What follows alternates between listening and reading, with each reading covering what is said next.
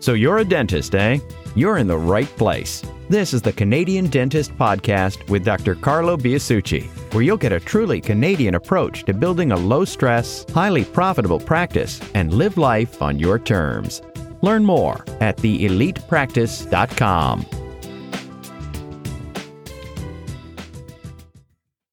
The following is an excerpt from a recent members-only Q&A session. Alrighty, so you have a top producing hygienist that patients love, but that same hygienist isn't like the leadership team can't get through to that particular hygienist, and not very good with the culture within the practice, but you want to keep that hygienist. So how would you kind of deal with it yourself in your own practice?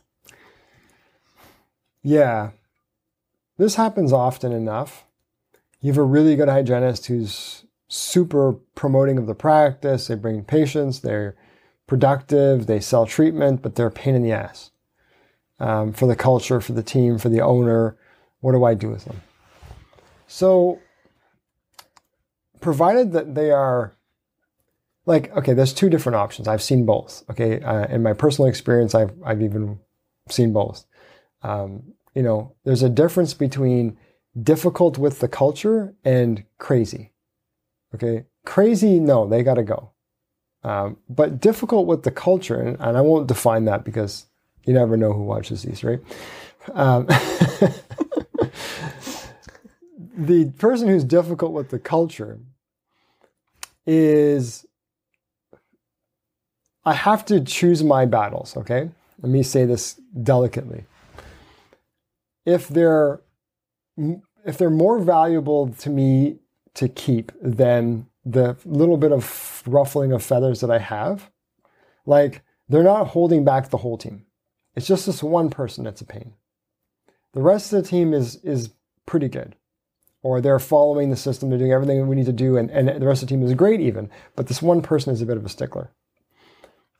I would deal with it to a point. And I can tell you from my own experience, the point came fairly quickly, and I never kept them on. Because inevitably, what you accept for one, you accept for all. So if this person is not following systems, not doing whatever it is that they're not doing, you can make a list of whatever it is. If I accept it for them, I have to accept it for all of them. So now I'm looking at this saying, I have to get rid of this person or accept this for everybody. I can't accept it for everybody. What you accept, you get more of even, because the rest of your team will just follow that. So I look at it this way. If I've got this person who's producing, let's say they're producing, I don't know, $1,800 a day as a hygienist. And I can replace them with someone who can produce $1,500 a day as a hygienist. I might lose $300 a day by getting another hygienist. Who cares? All I have to do is get a person who follows systems, and they can produce more by following my systems in terms of other treatment and all the things that this person was resistant to doing. So to me, not a culture fit is not a culture fit, period.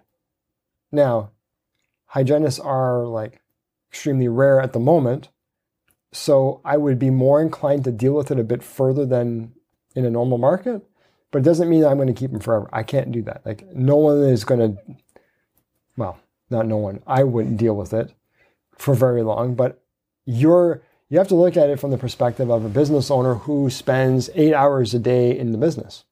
More time than you spend at home.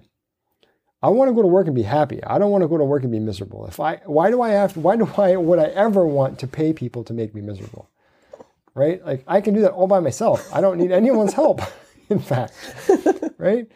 So, yeah, I mean, I understand where the question's coming from, but to the person that asked that question, you are on a collision course with this employee, and you know that, right? You're going to have to deal with it.